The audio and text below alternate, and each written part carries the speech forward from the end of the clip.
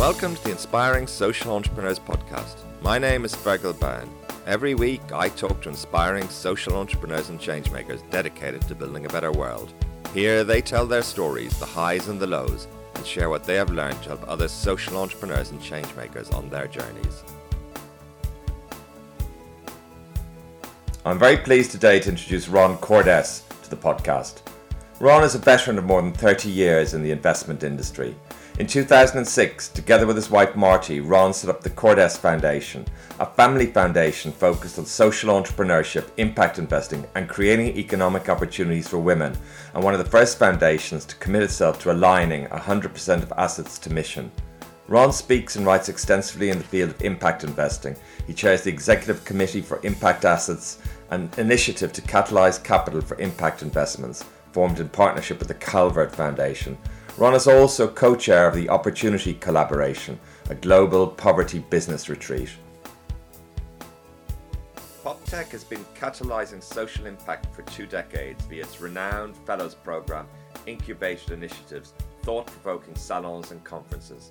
The PopTech 2017 conference takes place October 19th to 21st.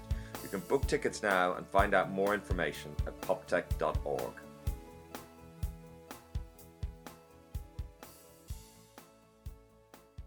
Well, so thank you very much, Ron, for taking the time to speak to me today. My pleasure.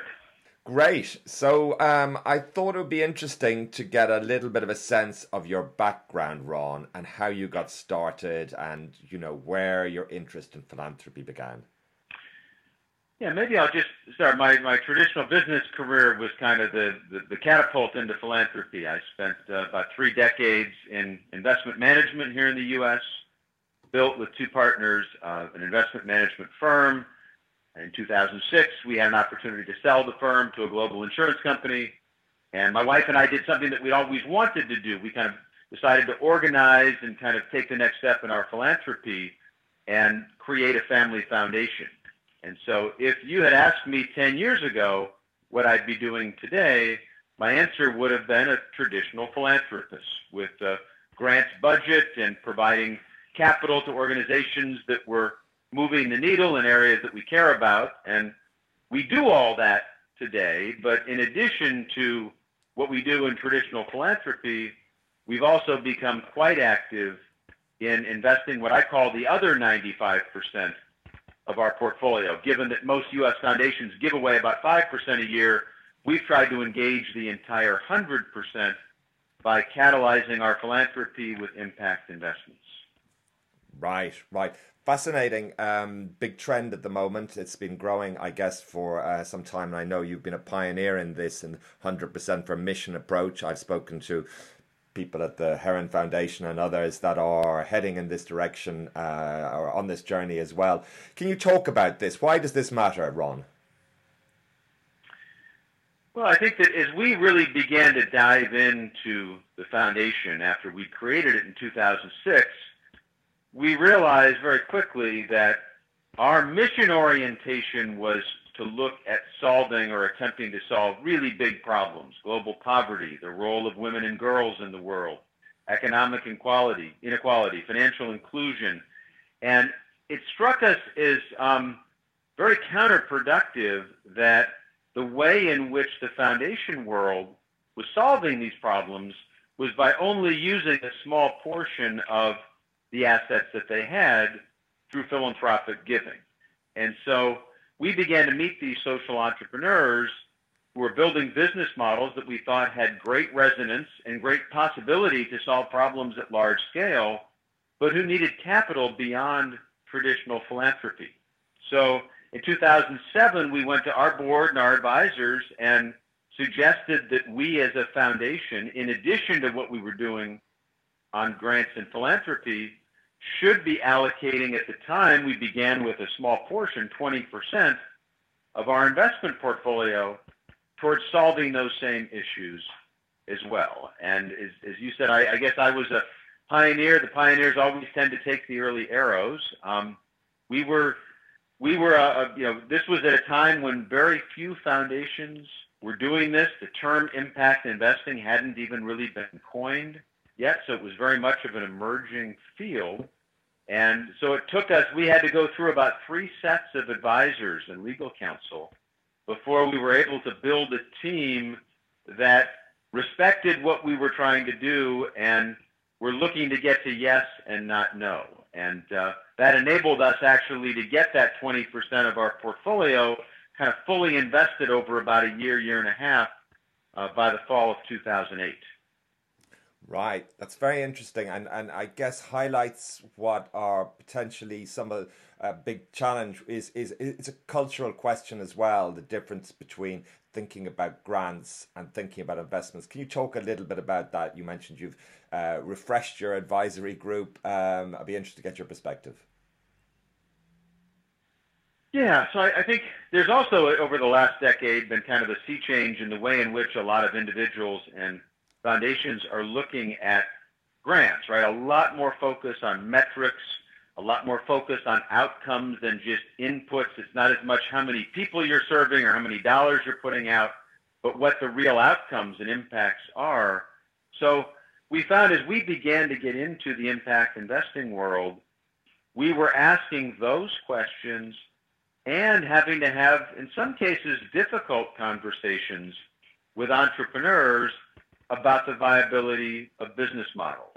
And so I would say that the advice that I give now, we speak a lot with other family foundations and philanthropists, is the biggest danger one can have in transitioning from a grants-only portfolio to one that involves both grants and investments is the danger of kind of leading with your heart on the investment side and focusing on the potential mission of the investment at perhaps the exclusion of the financial viability.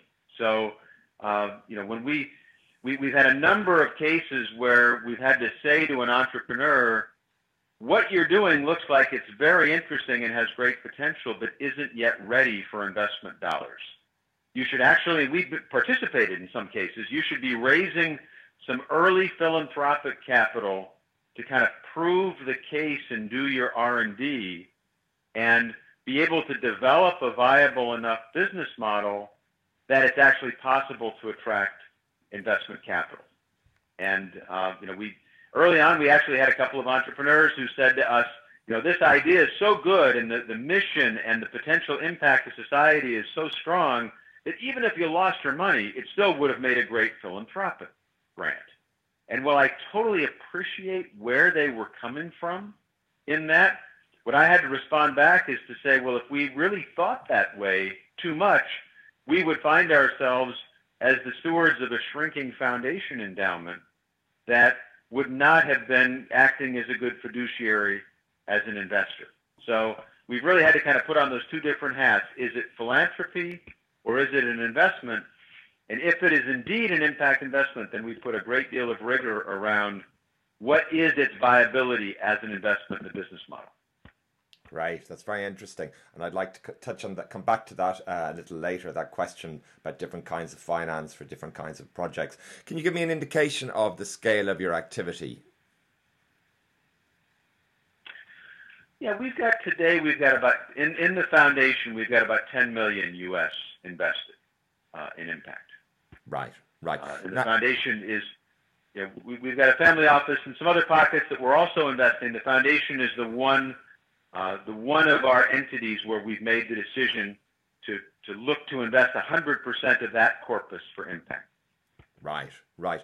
And can you talk about the role of family foundations, maybe a little bit more generally in supporting social innovation? I don't know whether you have any thoughts on their role and how well they're responding to the possibilities here.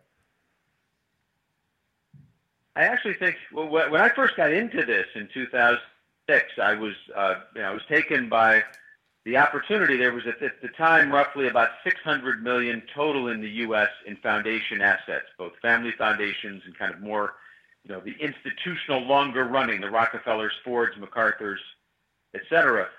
And I had looked at that and said, boy, now that number's up closer to 800 billion. I looked at it and said, boy, that's low-hanging fruit, right? These dollars were all allocated at one time or another toward a mission. And so why wouldn't these foundations all be interested and going beyond their grants budget.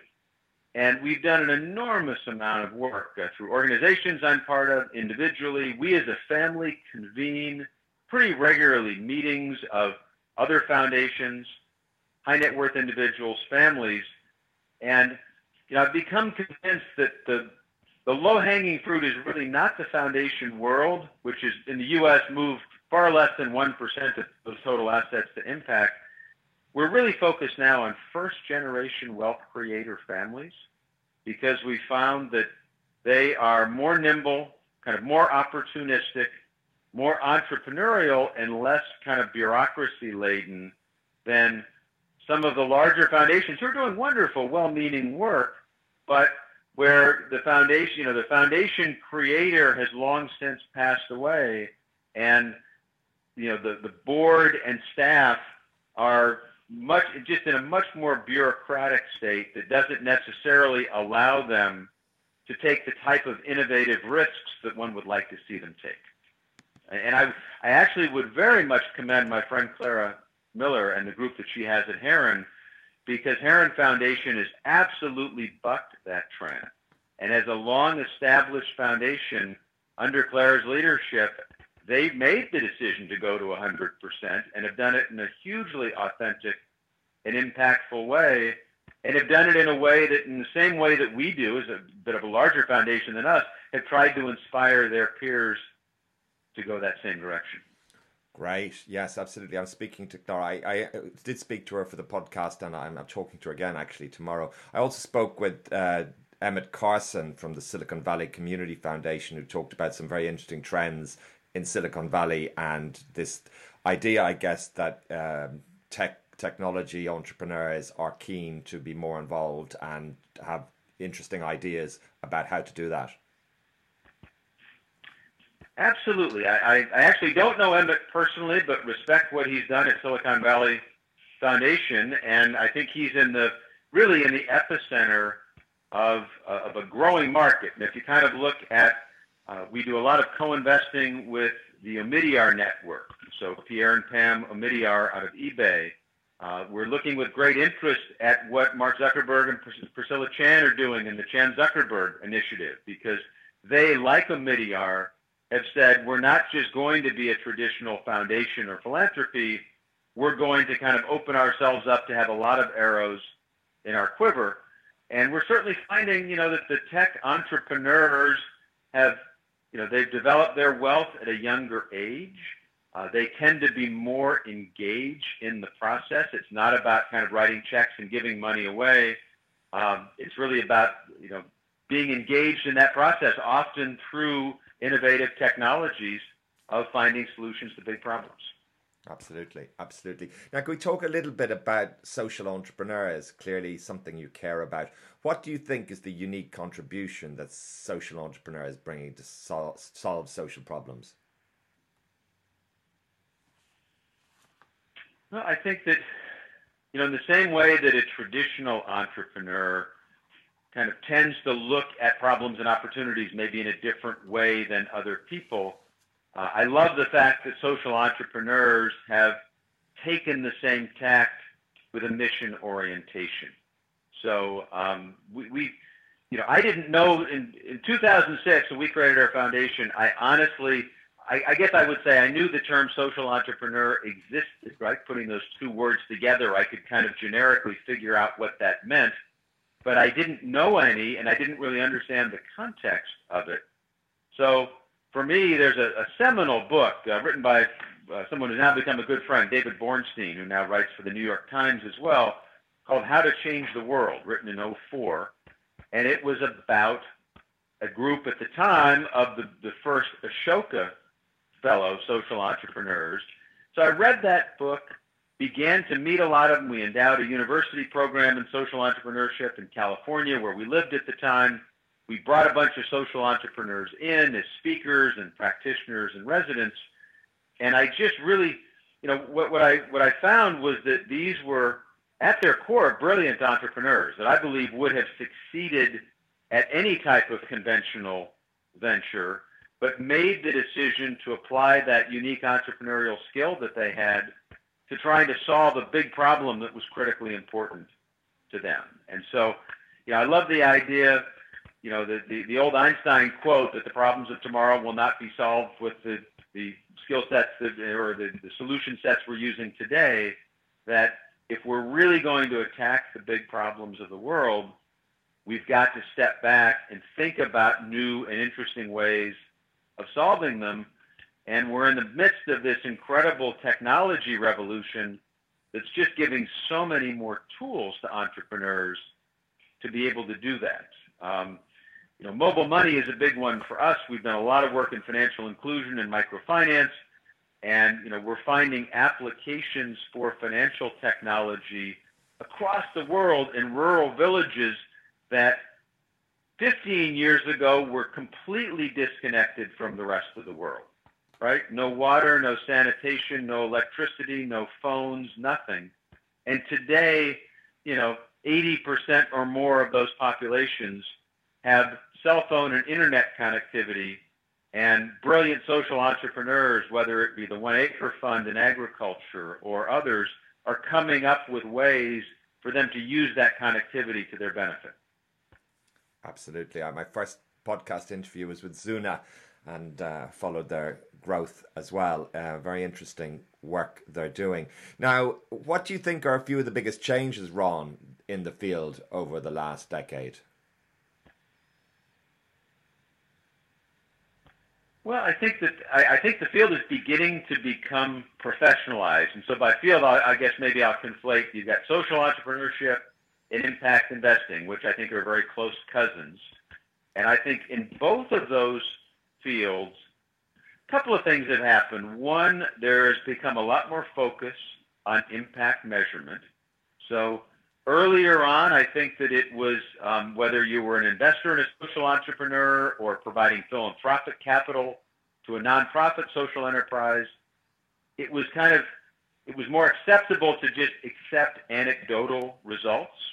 And I think that now that there's been a proliferation of these programs, initiatives, companies, more opportunities and more investors, folks are really looking at how do you quantify, right? And if I'm looking at 3 different ways to solve a particular problem, and all 3 seem to have brilliant leadership, and all 3 have got the great anecdotal stories of what they're doing, how do I determine which one is the most effective?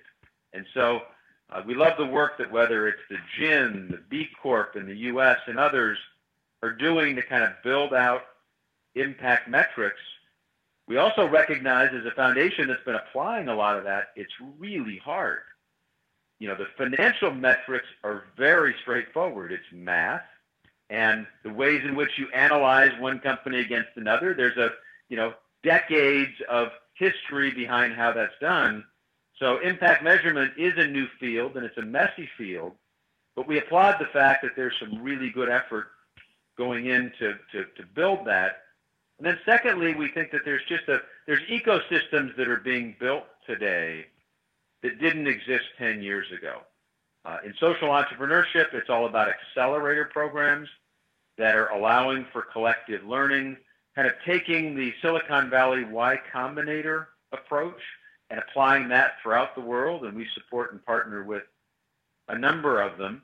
And then in the impact investing world, there's a lot of educational programs, of which we support and have started a couple at universities, around kind of taking either the next generation, the undergraduate or graduate college student, and equipping them with impact investing tools, or, and this is becoming more pronounced, bringing back mid-career professionals from the investing world who already have the traditional investment tools, but equipping them with the tools to kind of merge that traditional investment skill and become impact investors. Absolutely. It's a lot happening. And again, a lot happening coming out of Silicon Valley, not just from the West Coast, but there does seem to be quite a lot of innovation happening there. Can you talk a bit about your investments in women and girls, Ron, how you developed those, and maybe talk about 1 or 2 of your projects there? Sure. So when my wife Marty and I created the foundation, a lot of the earlier philanthropic work that we had done individually had been around the empowerment of women and girls. So we knew that we wanted that to be a core theme. And not too long after we created the foundation, the kind of seminal book, Nick Kristof and Sheryl WuDunn, Half the Sky, came out and kind of reiterated this idea that empowering women and girls is just a critical element of finding ways to alleviate poverty, economic development. So our first investments were combining economic empowerment, financial inclusion. They were in microfinance. We invested in a number of microfinance institutions and funds, including the first fund from Women's World Banking, a number of other organizations focused on providing capital to women entrepreneurs. And we continue to do that in a pretty material way. But we've now also, our daughter joined the foundation in 2014. She'd come out of the fashion industry, and she began to kind of open our eyes to this interplay between fashion and economic empowerment of women, and the idea that artisan employment in the developing world is second only to agriculture as an employer of women. And so we began to find ways to support artisan networks and make investments in companies that support artisans. So we were just over this spring, our entire foundation team, for a month in Africa on the ground, looking at a number of investments that we made. Two, for example, in East Africa. One is a company called All Across Africa, which brings together collectives, started with basket weavers, and now is expanded beyond baskets into all types of home products, but brings collectives of artisans together and then creates a global network for those artisans. In the U.S., they actually sell primarily through Costco stores. So it's a multi-million-dollar a year business and gives these artisans an opportunity to earn far more for producing these items than they would have if they tried to just sell them locally. And then similarly, in Kenya, in the Kibera slum in Nairobi, we funded a business that's Kenyan-based but now has a global footprint called Soko. And Soko is a designer jewelry company, sold both wholesale and retail in the U.S. through stores like Nordstrom and others, where all of the material, all of the jewelry is actually produced by small artisans, most of whom reside in Kibera, which is one of the largest slums in the world, about 1 million people in the center of Nairobi.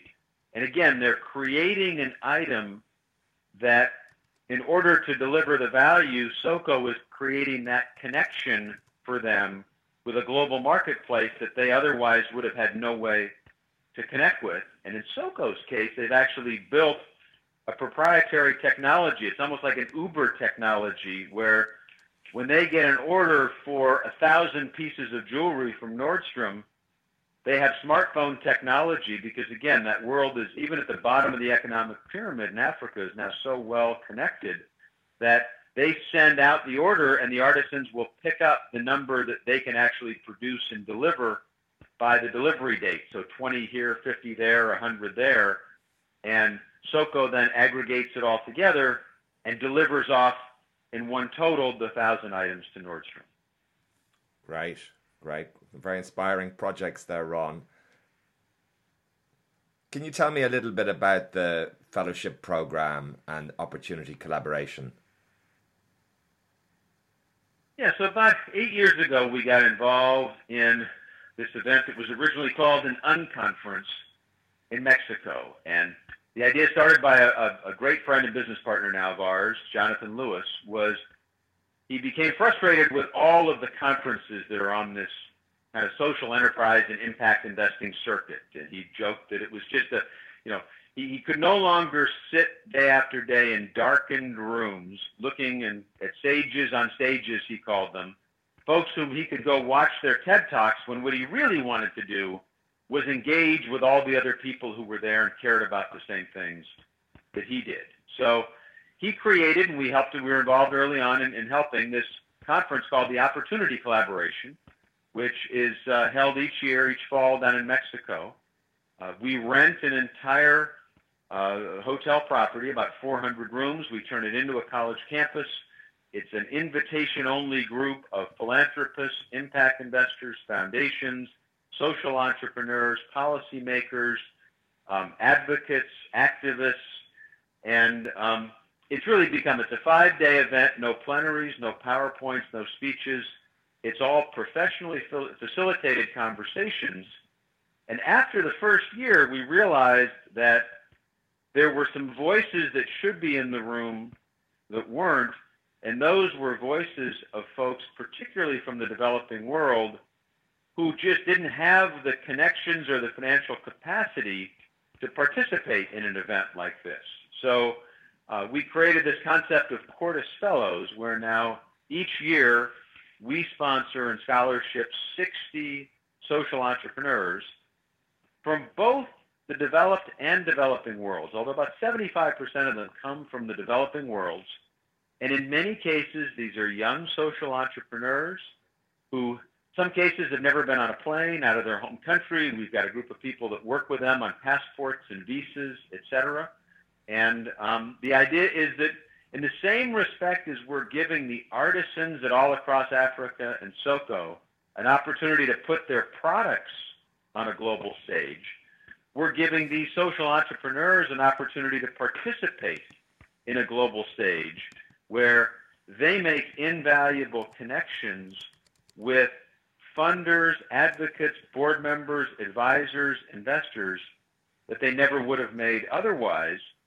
And what we actually find is that the other 340 more traditional delegates who attend from across a variety of spaces really appreciate and value the opportunity to meet the 60 fellows who are kind of the brilliant diamonds in the rough that they might never have come across in their traditional travels. So our fellowship program, we now partner with Skoll and Ashoka and Echoing Green and Village Capital and Unreasonable Institute. So success for us is when our fellows come to the event, they find an opportunity to move their project forward in whatever way they need, whether it's funding, advice, mentorship, and then they have an opportunity to apply for, and in many cases win, a larger fellowship. So many of them have gone on to become Echoing Green Fellows, and a handful now, a growing handful, have gone on to kind of the ultimate pinnacle in social entrepreneurship to become an Ashoka Fellow. Yes, it's fascinating. Looking through some of the names, Chris Atageka, who I'm very fond of, very inspiring guy, and Farmer Line, I'm speaking to Alicia's later in the week. It's great to hear that these inspiring folks are right at the heart of this, because, as you say, they are creating the change, and they are so inspiring. Now, but it's an honor to it's just an honor to meet them, and we keep in close touch. Our foundation team keeps in close touch with them on social media, and we revel in their wins down the road as milestones happen in their organizations. Even those that were fellows 4, 5, 6, 7 years ago will often write us or ring us and tell us that something that happened at the Opportunity Collaboration ended up being a catalyst for some really instrumental thing in their organization. Brilliant. Now, there's a lot of money coming into the sector. It's become a buzzword. The Economist's conferences, impact investment conferences, a lot of talk. Now, how much of this do you think is what you might call concessionary finance, willing to accept, below market rates of returns? And does that matter? Great questions, both. So I guess let me start by answering the first one. I think it does matter in that in our foundation, and both in the way we apply our dollars and the way we think about them, there is a place for concessionary capital, and oftentimes that place is in the U.S. in a PRI budget. Program-related investment, where someone would actually, as a foundation, take part of what otherwise would have been allocated in their 5% grants budget and make a concessionary impact investment that they believe is going to be more impactful than just granting. So there's definitely a place for it, but my concern is that I think that the world at large, outside of our impact investing community, still hasn't gotten their arms around. They tend to conflate at-market returns and concessionary returns. So the danger is that a lot of the traditional investing world still looks at impact investing and says, well, these are just, Bono's actual quote about the TPG thing, impact investing is a lot of good people doing bad deals, right? So my response was, I love Bono. He's, love his songs. He's a great activist, but I wouldn't necessarily consider him the next Warren Buffett from an investment perspective. But that's a danger. So I think what we found in the world that we work in, maybe it's because I came off Wall Street, so I still have a ton of connections in that area. Most folks that we engage with are looking for kind of risk-adjusted market returns in their impact investing portfolio. And that's hard to put a number around because it depends on where you're at on the risk spectrum. Is it debt? Is it equity, early stage, later stage? But a lot of the work that we do, for example, is around debt and working capital.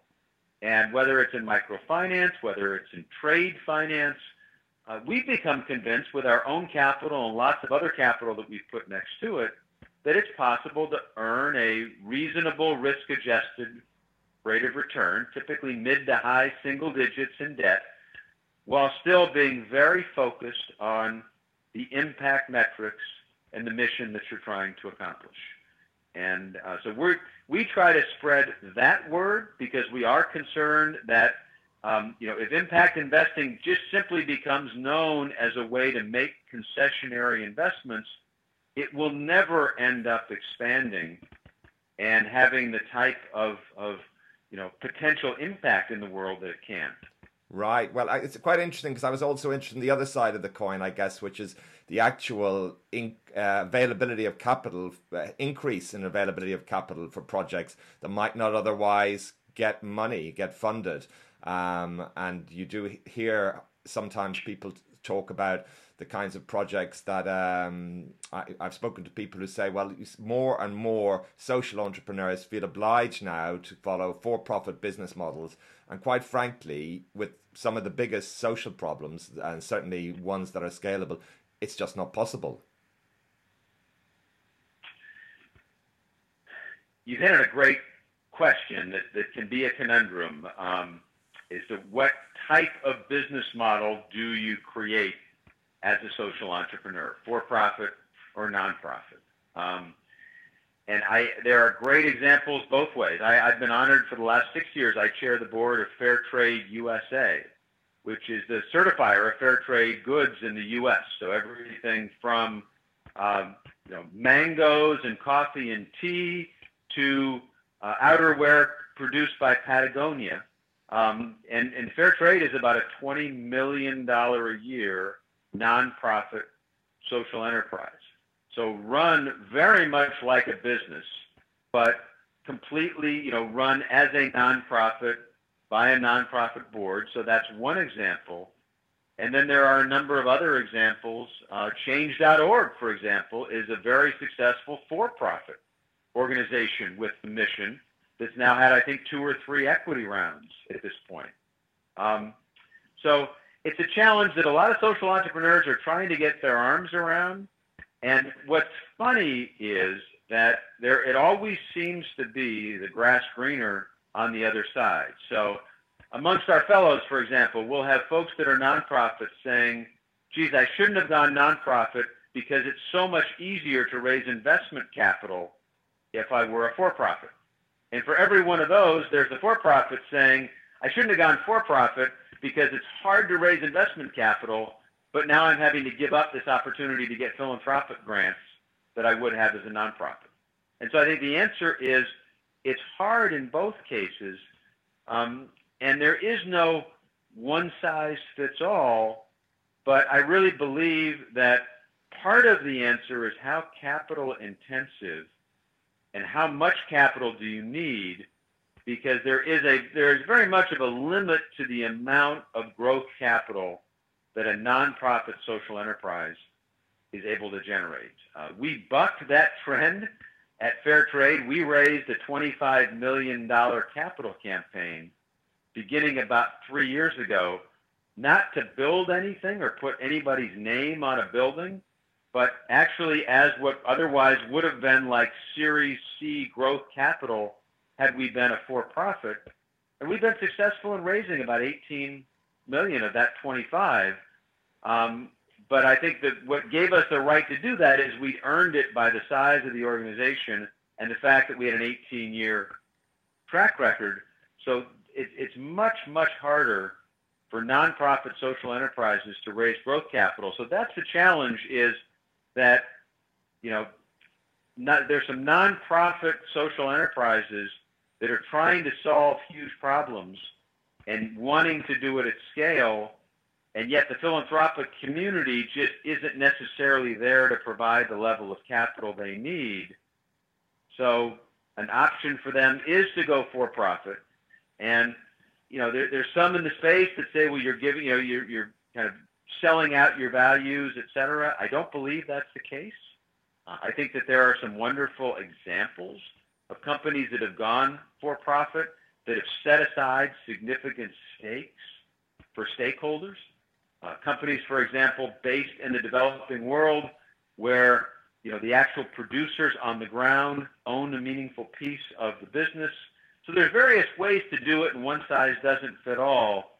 But I would actually say that the business model conundrum of nonprofit versus for-profit is probably amongst the top 3 or 4 issues today, that if you bring them together in a group and close the door and send the media away and actually ask social entrepreneurs, what are you really struggling with today? That's one of the things they'll tell you. Fascinating, very interesting. I spoke to Kevin Starr Malago, who has a particular focus, I guess, really for the very poorest communities, and he talked about the well, I mean, obviously there's the growing number of hybrids, but the idea of maybe being setting out as a non-profit and in some cases then spinning out or setting up within that a for-profit, but it's clearly a big challenge and a big question, really, and something that one could talk for more than a few days on, trying to get, as you say, some nuance into these questions of what kinds of funding are appropriate for different kinds of social business and different stage of growth and so forth. Mindful of the time, Ron, I'm just wondering, just going back to the foundation for a moment, how do you balance impact and returns in your grant making and investment?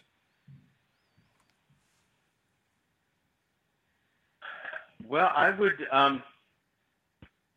so it's a great question. I guess I would say that on the grant making side, we're very focused in our grant making, recognizing that impact measurement is still more art than science.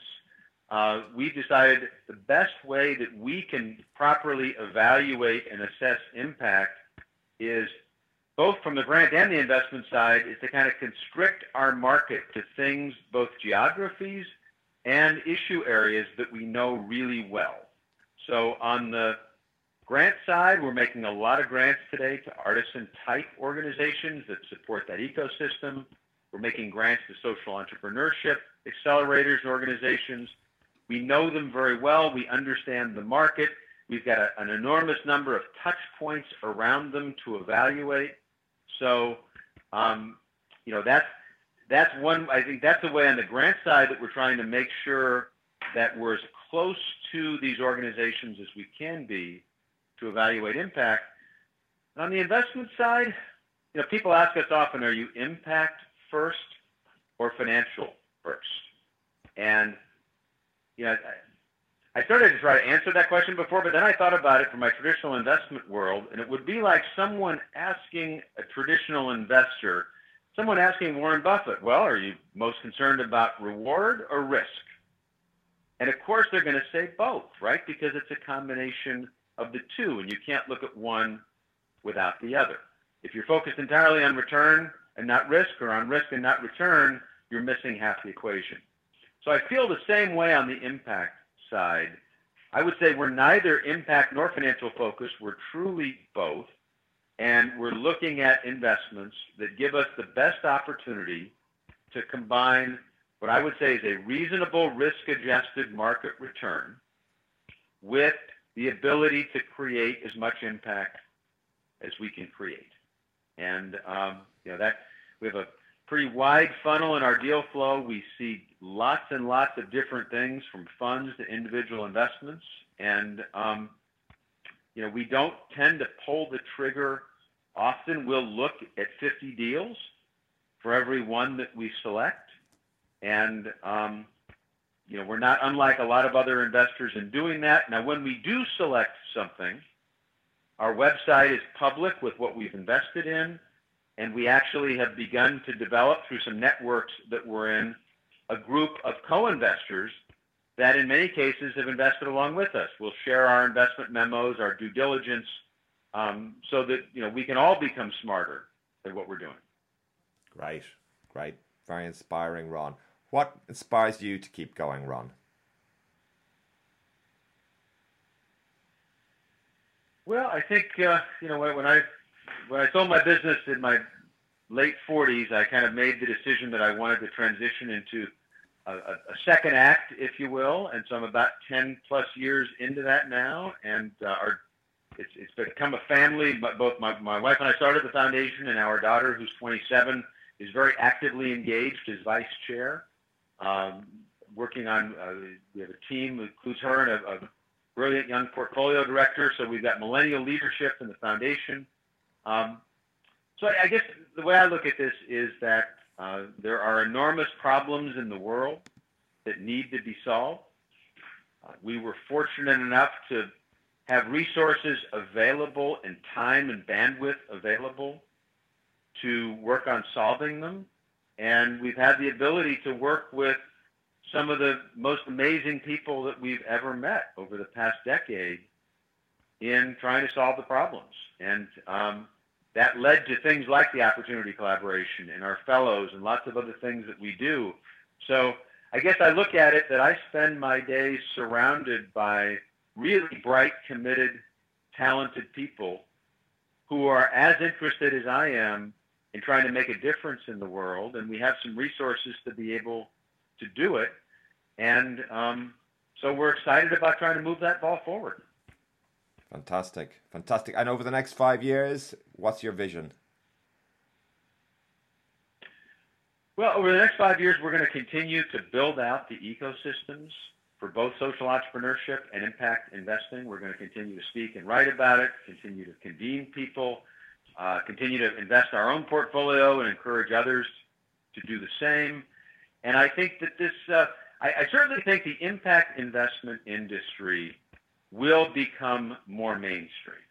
I joked when Barron's came out with a big cover story at the end of last year. We were one of 4 families fortunate enough to be featured. And my joke at the time was it's taken the impact investment industry 10 years to become an overnight success, right? We've gotten a lot more media attention now as an industry than we have previously. A lot of the large financial firms are beginning to build capacity in this area. So it's happening. Is it happening as quickly as we'd like it to? No. But big changes and paradigm shifts take time. But I would say 5 years from now, if we were having this conversation, I would certainly hope that impact investing was much more mainstream. There were many more opportunities for investors, both investors of, kind of foundations and institutions and traditional just retail investors to be able to find ways to combine their passions and portfolios. And we're certainly committed to trying to make that happen. Great. I wish you the very best of success with that, Ron. And thank you so much for taking the time today to share your thoughts and experiences and all the great work that you do. Well, thank you for the work you're doing. You inspired me when you reached out to me, and I looked at the wonderful collection of folks that have preceded me on this podcast, including a great number of good friends and collaborators in the space. So thank you for allowing all these voices to be heard. Thanks, Ron. Thank you for listening to the Inspiring Social Entrepreneur Podcast. I hope you found this interview inspiring. Please make sure to visit www.inspiringsocialentrepreneurs.com and subscribe to make sure you don't miss any future podcasts. SSIR has been serving global leaders of social change for almost 15 years, be it quarterly magazine, online articles, podcasts, videos, webinars and conferences. At its heart is a vision that collaboration between non-profit, business and government sectors is key to solving growing environmental, social and economic justice issues. Find out more at ssir.org.